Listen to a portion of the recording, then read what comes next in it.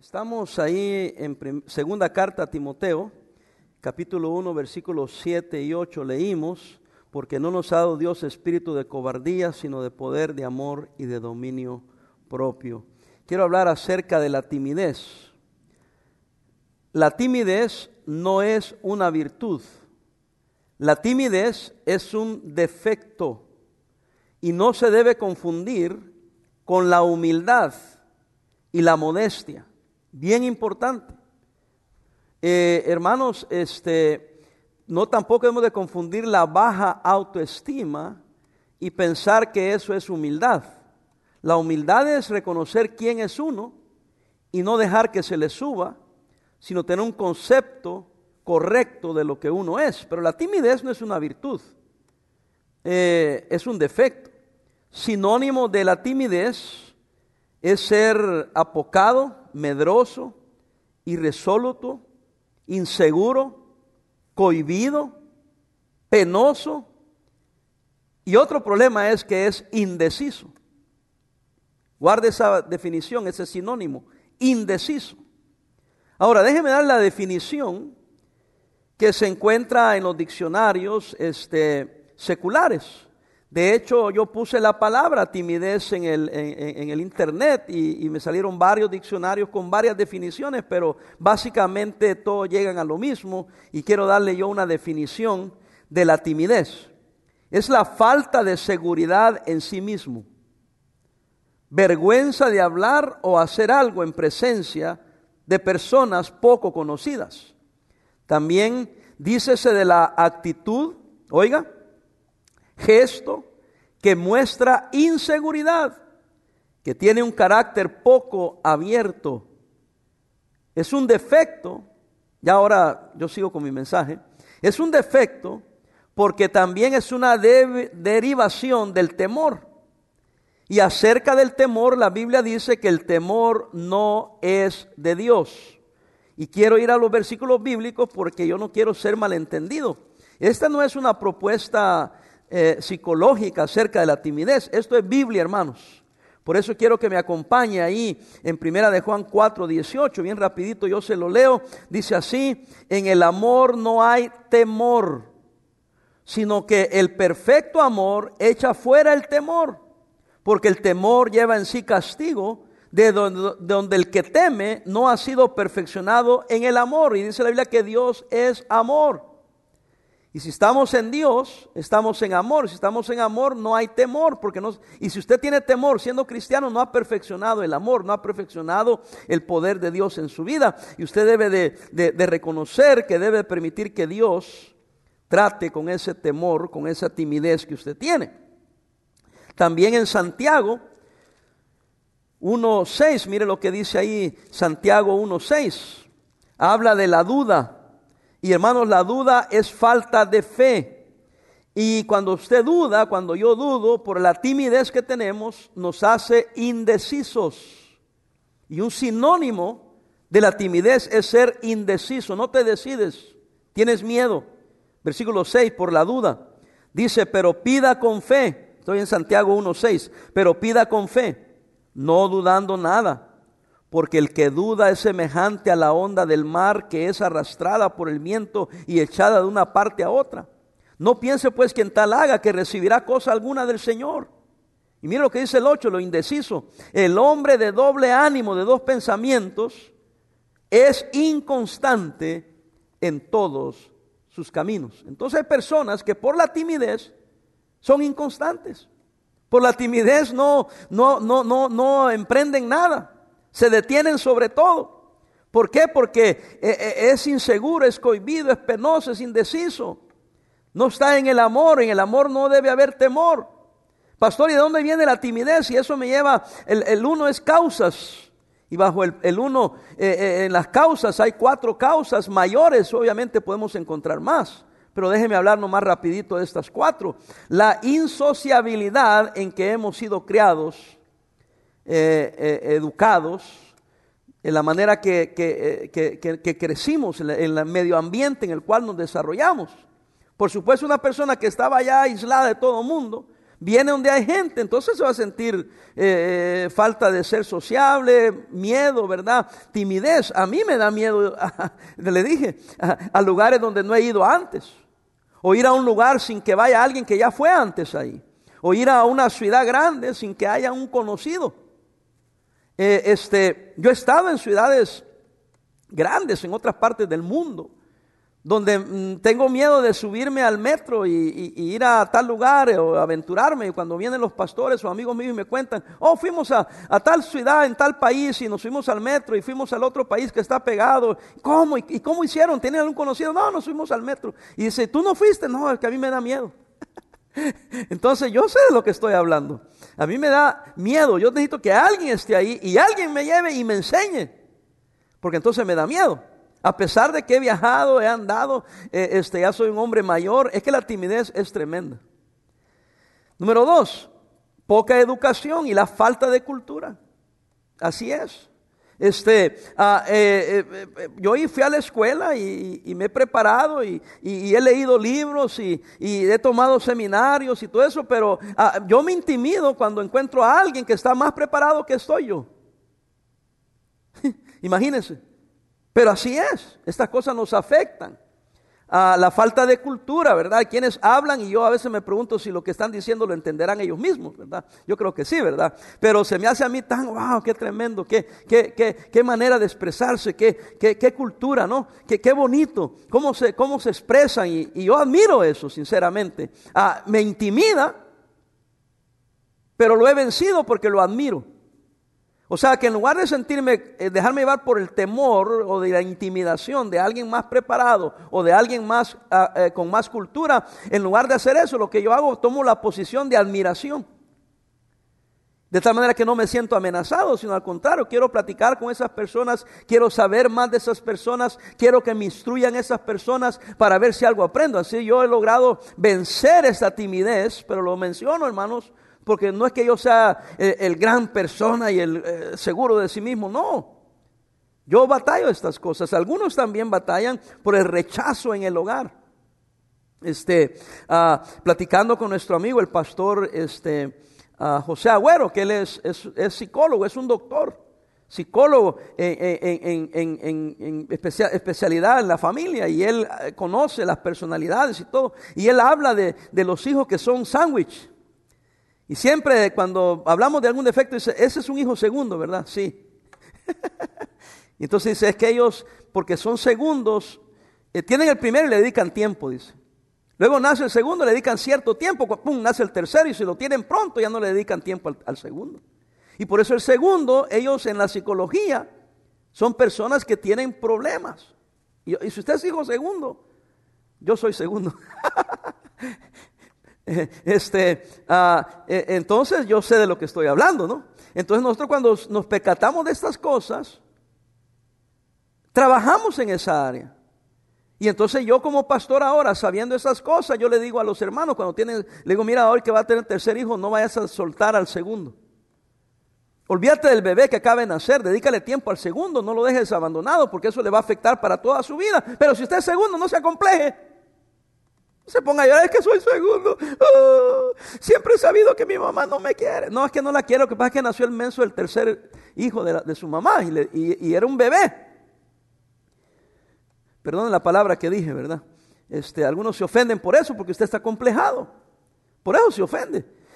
Véame acá. Entonces, si usted es segundo, no venga a llorar y usar eso de excusa. La psicología reconoce que es el segundo y que no te dedicaron tiempo y te da una excusa para que te comportes mal como un niño malcriado. Pero la Biblia dice no, reconócelo, vénselo, porque no tenemos espíritu de cobardía, tenemos un espíritu de poder, de amor y dominio propio.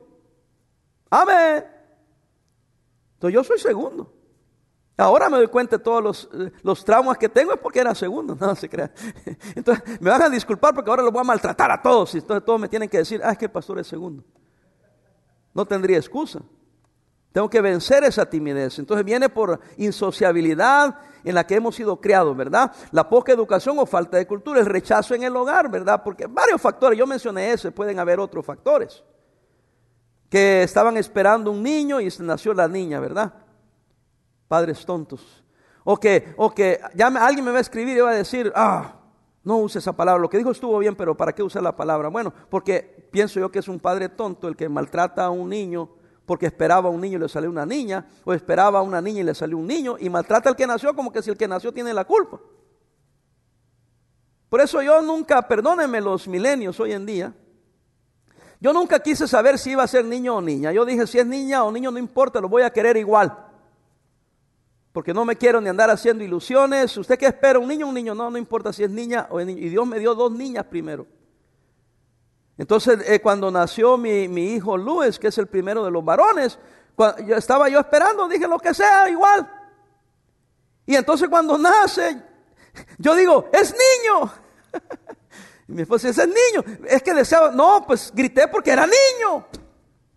Y se me hizo curioso porque no sabíamos ni teníamos idea de nada. Los doctores me decían, ¿quieres saber? No, ¿de verdad no quieres saber? No me importa. De verdad no. Estaba más preocupado el miserable doctor de dejarme saber qué era que yo estaba preocupado de saber. Pero ve, porque si yo me pongo cosas en la mente y no sale lo que yo quiero, después yo voy a traumar a mis hijos y ellos van a sufrir toda la vida por un trauma. A mí me pasa aquí en la iglesia tratando con tanta gente, hermanos. Quieren la boda de la niña, todo eso, pero no es lo que la muchacha quiere, es lo que la mamá quiere porque ella no tuvo esa boda. Ajá. Y por eso arruinan la boda de la muchacha y arruinan la boda del muchacho porque quieren hacer lo que a ellas nunca se les hizo. O las quinceañeras. Quieren hacer la quinceañera y le digo a la muchacha, ¿tú quieres quinceañera? No, dice, si mi mamá es la que está molestando con eso. Y yo digo, esta señora está traumada porque a ella no le hicieron quinceañera. Y pasa los traumas a los muchachos, a las muchachas más bien, ¿verdad? Porque los muchachos no celebran quinceañera. Pero vea, o sea, usted dice, pastor, ¿qué está haciendo? ¿Está sacando los trapos al sol? No, estoy contándole situaciones para que los jóvenes de hoy en día no pongan carga sobre sus hijos por traumas que usted tiene, porque los va a hacer tímidos. Y entonces viene lo que conocemos, como inseguro de sí mismo. Y entonces ese muchacho, esa muchacha crece con inseguridad, con un concepto pobre de sí mismo y no se valora, se desestima, no reconoce que es una persona valiosa y se cree menos, que nadie lo quiere, que nadie lo ama. Y después no pueden desenvolverse en la sociedad porque tienen timidez, son inseguros. Parece psicología, ¿verdad? Pero es Biblia. Ahorita vamos a ver. Por eso el hombre de doble ánimo es inconstante en sus caminos. Y dice la palabra que es por la duda que tiene. Y entonces tampoco tiene temor porque no ha permitido que el amor de Dios lo perfeccione. Déjeme decirle esto, y lo he contado en otro tiempo, pero cuando yo fui llamado a pastorear, obviamente tuve que entrar a la escuela del ministerio a prepararme. Y cuando tomé la clase de predicación, tuve un excelente maestro, y entonces yo sabía todos los conceptos, todos los exámenes, yo los pasaba con A, así fuera de la estructuración, del desarrollo, la manera, todo, perfecto. Después viene la práctica, la entrega le llaman ellos. Y en la entrega, cuando yo hice todo en papel perfecto, ¿no? Cuando me tocó, el maestro estaba apuntando un montón de cosas. Cuando terminabas de predicar, el maestro te decía, mira, mejora esto y esto. Pero también dejaba que los demás alumnos nos dijeran y nos dieran una palabra de aliento o de crítica. Se llamaba crítica constructiva. Déjeme decirle que ninguna crítica es constructiva. Toda crítica es destructiva. Pues hubo un hermano que era, no voy a decir que era en nuestra iglesia, porque era un líder en la iglesia. Hoy es pastor él. Y este hermano supuestamente era mi amigo, ¿no? Y cuando él le tocó hablar, esto fue lo que me dijo. Esto es literalmente. Era de mi país, para acabarle de molar. Y me dijo, mira, me dice, mejor conseguiste otra chamba vos. Porque como predicador vos no la haces. Imagínense lo que me dijo. De por sí soy introvertido. De por sí me da miedo. Y este ingrato diciéndome eso enfrente de todos. Y yo sé que fui un fracaso en la entrega. Yo sé. Pero en lugar de darme una palabra de ánimo, el maestro se percató de eso. Y dijo, hermano Luis, no se desanime. Yo tenía un gran maestro, un gran predicador. Y él trató de decirme, yo también fui así, cometí errores cuando comencé. Él trataba de animarme, ¿no? Pero yo tengo una cualidad. Así he vencido yo la timidez. Me enojé. No me resentí. Me enojé. No lo maltraté. Pero me dio coraje. Y el maestro había dicho una cosa, y el maestro había dicho en la clase, todo el semestre había dicho, la predicación es un arte. Y si es un arte, se puede perfeccionar. Y aunque el maestro trató de animarme para que yo no tomara esa palabra tan fuerte, a mí me dio coraje. ¿Y sabe qué me puse a hacer? Me puse a trabajar, a leer más, a estudiar más. Había en ese tiempo en la iglesia Montecito un hermano que en Guatemala era un locutor profesional, o sea, alguien que había ido a la universidad, era como en inglés un journalist y un locutor, se estudiaba en la escuela, había literalmente, era una carrera, no como los que aquí se levantan, cualquiera empieza a hablar ahí majaderías y ya le aplauden y se hace el gran locutor, pero no tienen nada de educación, nada de nada. Pero este era un educado. Yo le fui a preguntar, mire hermano, yo sabía, acuérdense que soy inteligente. Nadie dijo amén. ¿Sabe por qué? Porque no hay nadie. Yo sabía todo y sabía cuáles eran mis problemas. Pero en lugar de retirarme y no entrar al pastorado, yo sabía que Dios me había llamado. Tengo que vencer esto, porque si voy a ser pastor tengo que predicar. Le fui a preguntar a este hombre. Al hermano, ya está con el Señor el hermano. Y me dijo, mira, haga estos ejercicios. Y me enseñó a hacer ejercicios. Y entre varios, no tengo tiempo a hacerlo aquí. Aunque no lo crea, mi voz no era muy fuerte. Y me mandó a hacer ejercicios contra la pared, en la esquina de la pared. Póngase en la esquina contra la pared así. Y óigase. Diga A, E, I, O, U. Y trate de oírse. Y trate y me dio varios ejercicios. Y después a mi esposa, que nos acabamos de casar, la puse ahí y le predicaba a ella. Y mi esposa con todo amor me decía, sácate las manos de la bolsa, porque yo así, tratando de predicar así. Temblando. Sácate la mano en la bolsa. Y yo, ok, ya me la sacaba. Y seguía hablando yo, y yo mirando para allá, y ella estaba ahí, y mírame a mí. Ella es mexicana, ¿verdad? Entonces yo la miraba a ella así, mírame. Y yo la miraba a ella. Y así le predicaba, y ella enseñándome, saca las manos de ahí, mírame a mí. Y hermanos, a través del amor, la paciencia, seguí estudiando porque estudiamos varios semestres la clase de predicación. Y por la gracia de Dios, ya para cuando ya había pasado el año, en la entrega ya yo iba mejorando, ya no era 10, pero ya era un 8, un 9. Porque en lugar de dejar que la timidez y los complejos me hundieran, decidí vencerlos. Y ahora miren nomás predicando en todas partes. Algunos han llegado a pensar que soy engreído, orgulloso porque no tomo las invitaciones que me hacen, pero es que no tengo tiempo. Demasiadas invitaciones, las fechas ya tomadas. Y a veces me pongo a pensar, ¿y eso que no sé predicar? ¿Y si supiera?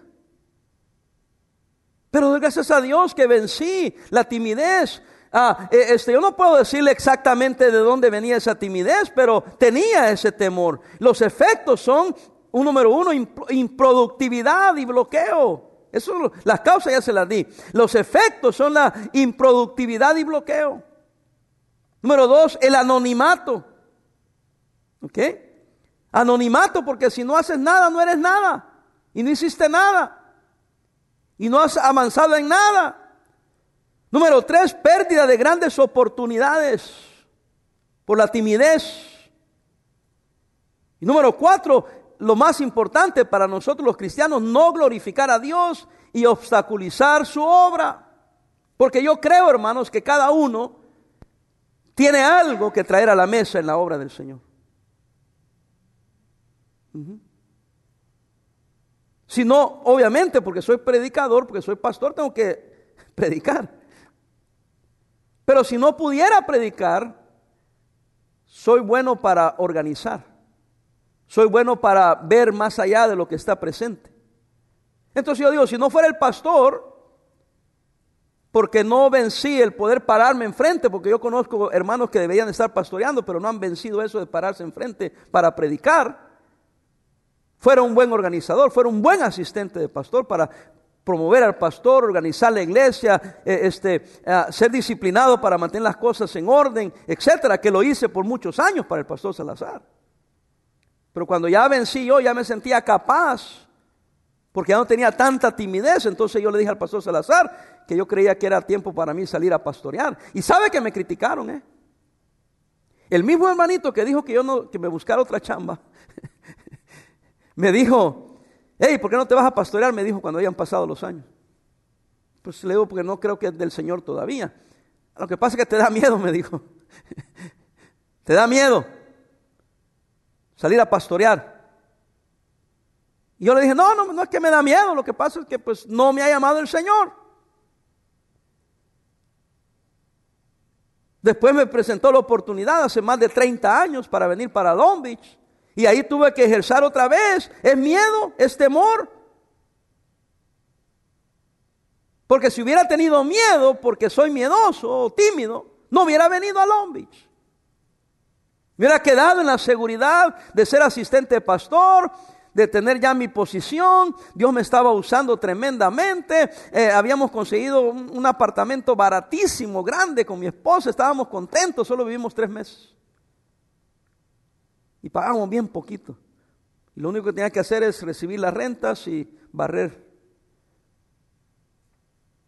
Y 2 recámaras, 2 baños, el mejor apartamento del edificio, una buena zona.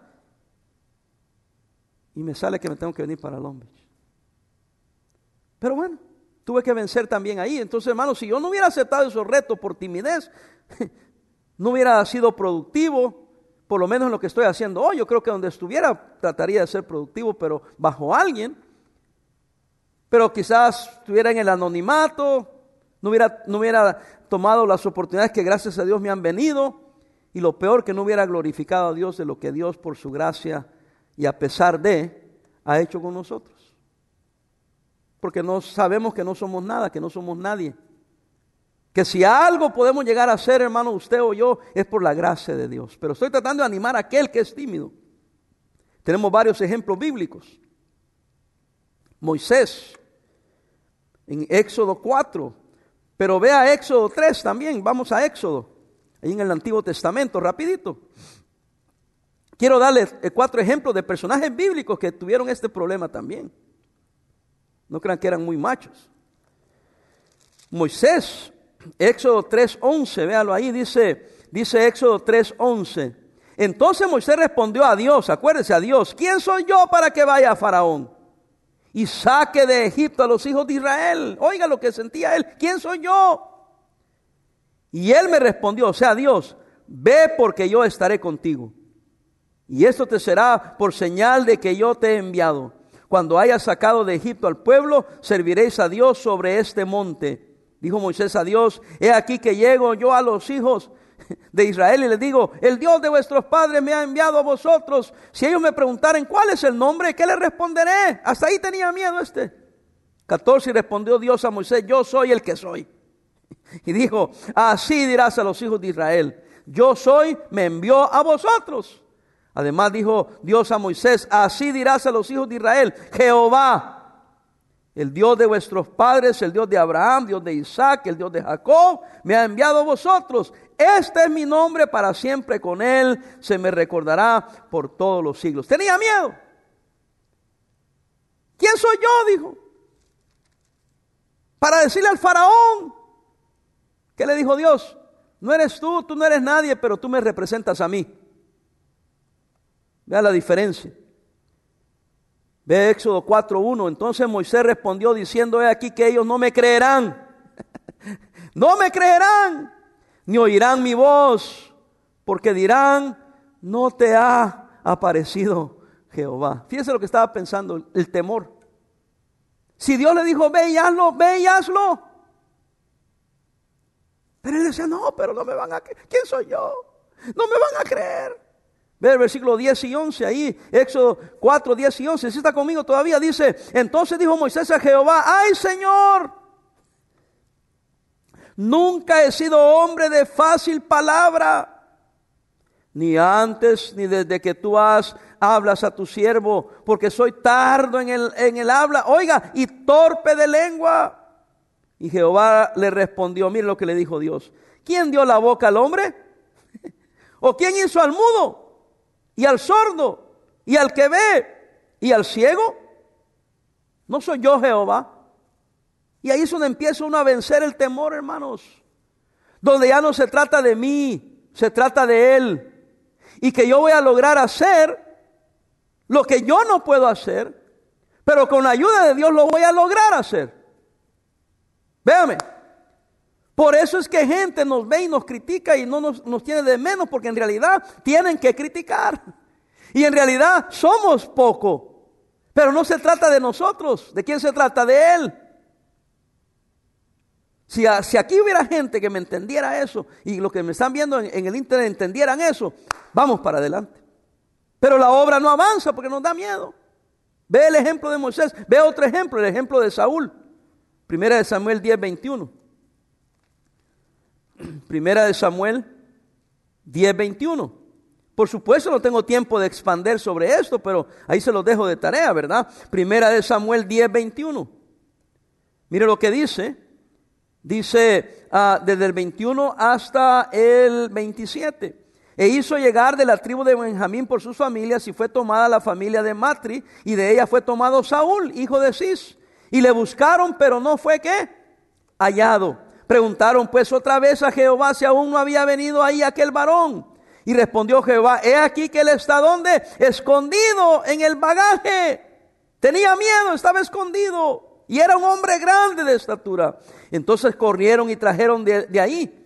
Y puesto en medio del pueblo, desde los hombros arriba, era más alto que todo el pueblo. Era un grandulón, cobarde, miedoso, tímido. Versículo 24, y Samuel dijo a todo el pueblo, ¿habéis visto al que ha elegido Jehová? Oiga, que no hay semejante a él en todo el pueblo. Entonces el pueblo clamó con alegría diciendo, ¡vive el rey! Samuel recitó luego al pueblo las leyes del reino y las escribió en un libro, el cual guardó delante de Jehová. Y envió Samuel a todo el pueblo, a cada uno a su casa. Saúl también se fue a su casa en Gaba, y fueron y con él los hombres de guerra cuyos corazones Dios había tocado. Pero ve el 27. Pero algunos perversos, algunos miembros de algunas iglesias, dijeron, ¿cómo nos ha de salvar el cobarde, el miedoso, el tímido? Está grandote, pero es miedoso. Y lo tuvieron en poco y no le trajeron presente. Oiga lo que dice. Mas él, ¿qué? Disimuló. Se hizo el tonto. Disimuló, pero le debió haber dado vergüenza. Y también le debió haber dolido que hombres perversos no lo respetaban. Lo tuvieron de menos. Y eso es lo peor que le puede pasar a un tímido.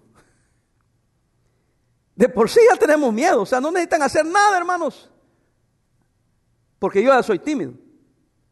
Entonces el diablo dice, le voy a mandar unos cuantos perversos para que lo menosprecien, para que lo manden ni al león, ya el león es demasiado grande, al gato. Porque así lo vamos a amolar más, lo vamos a bajar más. Y la verdad que yo soy el primero en decir, y usted ha pasado esa experiencia, que a veces nos insultan y nos hacemos los locos, ¿sí o no? Como que no oímos. Mira, le llamó lo que le llamó, pero ni dijo nada. No, se hizo el loco, sí le dolió. Pero lo que estoy diciendo ahorita no es a los perversos, sino estoy hablando a los hermanos que son como yo, que somos tímidos. No los tome en cuenta, hermano. Sino piensa en Dios, en lo que Dios puede hacer con tu vida. Mejor agarra coraje para tapar bocas. Pero no tengas miedo. Glorifica a Dios con tu vida. Préstate como un siervo del Señor. Reconoce tus faltas, vence las faltas. Reconoce tus debilidades, vence tus debilidades. Levántate y anda, levántate en el nombre del Señor y sigue adelante, vamos. Hay otro que le llaman el profeta llorón. Se llama Jeremías. A ver si lo encontramos a Jeremías. En el capítulo 1, versículos 5 al 8. Jeremías. Para los pochos, Jeremiah. Jeremías 1 del 5 al 8. Ok, dice así: antes que te formase en el vientre te conocí, y antes que naciese te santifiqué, te di por profeta a las naciones. Y yo dije, Señor Jehová, he aquí no sé hablar, dijo Jeremías, porque soy niño. Ay, pobrecito el niño.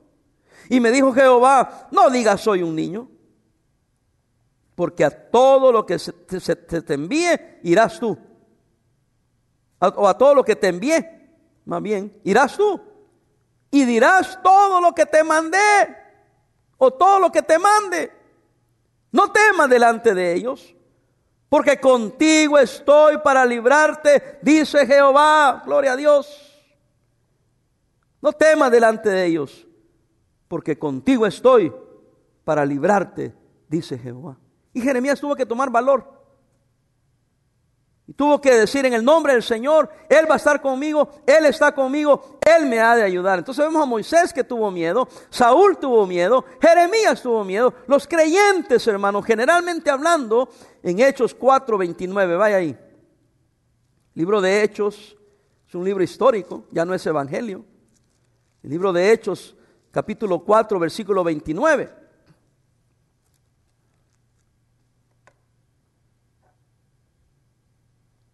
Aunque es una carta que escribió Lucas, pero es el libro de Hechos. Algunos han dicho el libro de Hechos de los apóstoles. Algunos han dicho que es el libro de Hechos de las obras del Espíritu Santo. Pero vea lo que dice ahí, es histórico también. Hechos 4:29, mire lo que dice: y ahora, Señor, mira sus amenazas. Estos son los creyentes, el grupo de creyentes.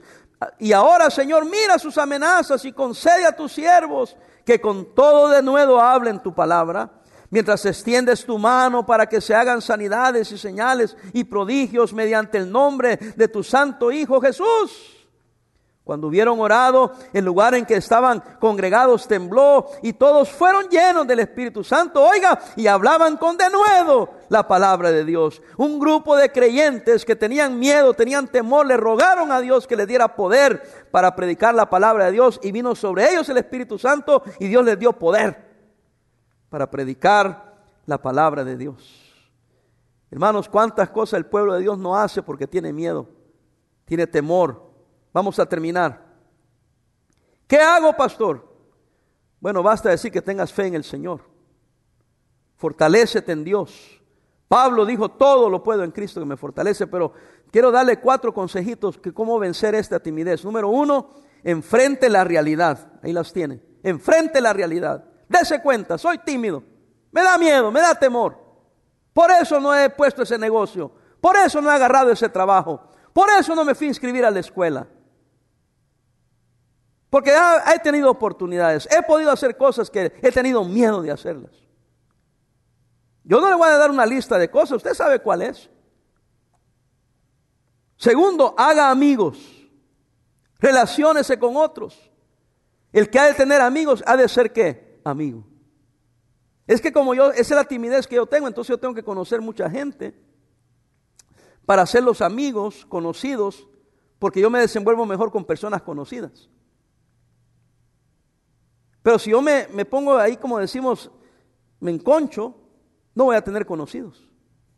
Y como yo me relaciono mejor con personas conocidas, tengo que vencer eso y hacerme conocer a más personas. Entonces eso me expande el círculo donde yo me puedo mover. ¿Me explico? Y no sentirme amenazado si en el círculo que me quiero expandir hay personas más preparadas, con más presentación, más acomodadas, no importa. Mientras me permita asociarme con otros. Porque hermano, en este mundo no es quien tú eres, no es solamente quién tú eres, pues es importantísimo. Pero también es, si usted estará de acuerdo conmigo, a quién conoces. ¿Con quién te relacionas? ¿Me explico o no? ¿Verdad o no? Claro. Delante de Dios es más importante lo que eres que quién conoces. Pero en esta sociedad es a quién conoces.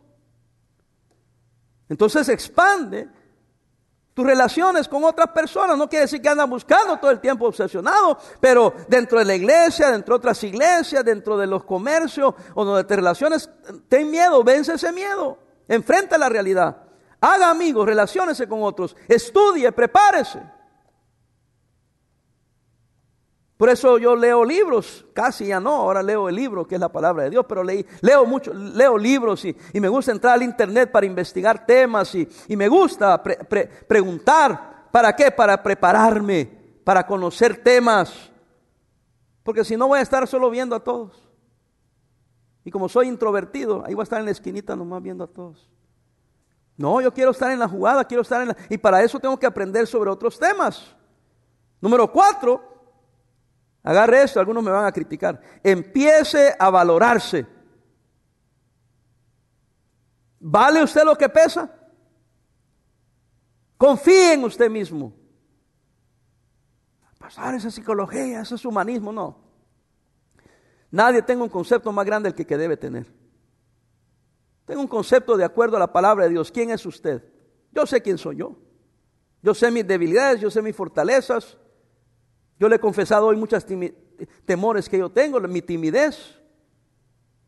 Pero ya una vez que las reconozco, una vez que las he vencido, entonces yo tengo un valor. Acuérdense lo que le dije, todos tenemos algo que traer sobre la mesa. Si no, ¿por qué soy amigo de Elmer Fernández y me llama? Y platicamos por horas. Si no, ¿por qué estoy a cargo de las conferencias en Centroamérica de Fuego de Evangelismo? Si no, ¿por qué tuve mucho que ver al comenzar el Colegio Bíblico de Honduras? Y conferencia en todas partes. Si no, ¿por qué logramos comprar este hermoso lugar que no hemos podido usar como queremos todavía? Si no, ¿por qué he pastoreado más de 30 años esta hermosa congregación? Algo tengo que aportar a la mesa. Entonces no me creo la divina persona, conozco mis debilidades, pero tengo que reconocer que tengo algún valor en esta congregación. La parte que sea, pero soy parte de aquí. Amén. Entonces me valoro. No más allá de lo que debo pensar. No soy el regalo de Dios para la humanidad. Ni soy el mejor pastor, pero soy pastor. No soy el mejor predicador, pero soy predicador. No soy el mejor organizador o el mejor siervo del Señor, pero tengo ya 30 años aquí en este lugar. No soy el experto sobre el matrimonio y la familia, pero tengo 36 años de casado. Con 4 hijos, con 9 nietos. Algo debo saber sobre la familia, ¿no? Entonces me debo de valorar yo mismo, aunque otros me desprecien. Yo tengo que ubicarme y decir, tengo algo que aportar. ¿Cómo que no? Si ya tengo un montón de detractores, tengo un montón que les vale un comino. Entonces, si yo les creo a ellos, no haría nada. Tengo que decir, ¿sabes qué? Si yo no te importa a ti, tú me importas menos. Soy feo, pero tengo que tomar esa actitud para poder más o menos funcionar. Porque hay enemigos que te quieren hundir, te quieren patear y te han pateado y te has quedado ahí. Levántate, hermano. Hermana, levántese, no se quede ahí tirada. Realice, dése cuenta ¿Qué es lo que quiere decir realizar? Dese cuenta que Dios no nos ha dado espíritu de cobardía, sino de poder, de amor, de dominio propio. Y recuerde que Dios está con usted. Y Él no lo va a desamparar. Él no lo va a dejar solo. Yo soy tímido, pero he funcionado. He funcionado. He producido. He aprovechado oportunidades. Y lo que más quiero en mi vida es glorificar a Dios. Y no ser un obstáculo en su obra. Ahora sí me identifico con Juan. Juan el Bautista, que fue un gran profeta. Y Cristo dijo, de los que se han levantado, han nacido de mujer, no ha habido un hombre más alto profeta que Juan el Bautista. Pero Juan el Bautista dijo, es necesario que yo mengüe y que Él sea exaltado. En este caso nosotros no somos nada comparado a Juan el Bautista. Pero entre menos somos nosotros, más se glorifica a Él. Y por eso yo siempre le pido, Señor, haz esto, porque no está en nosotros hacerlo. Tienes que ser tú. Y nosotros nos vamos a asegurar que tú recibas la gloria. Amén. Entonces este mensaje es dedicado a todos nosotros que somos tímidos. Que sí podemos funcionar, que sí podemos salir adelante. Ojalá que esto haya ayudado a alguien. Y que diga, pastor, tal vez no en la manera que usted lo dice, pero sí hay cosas que yo tengo que vencer.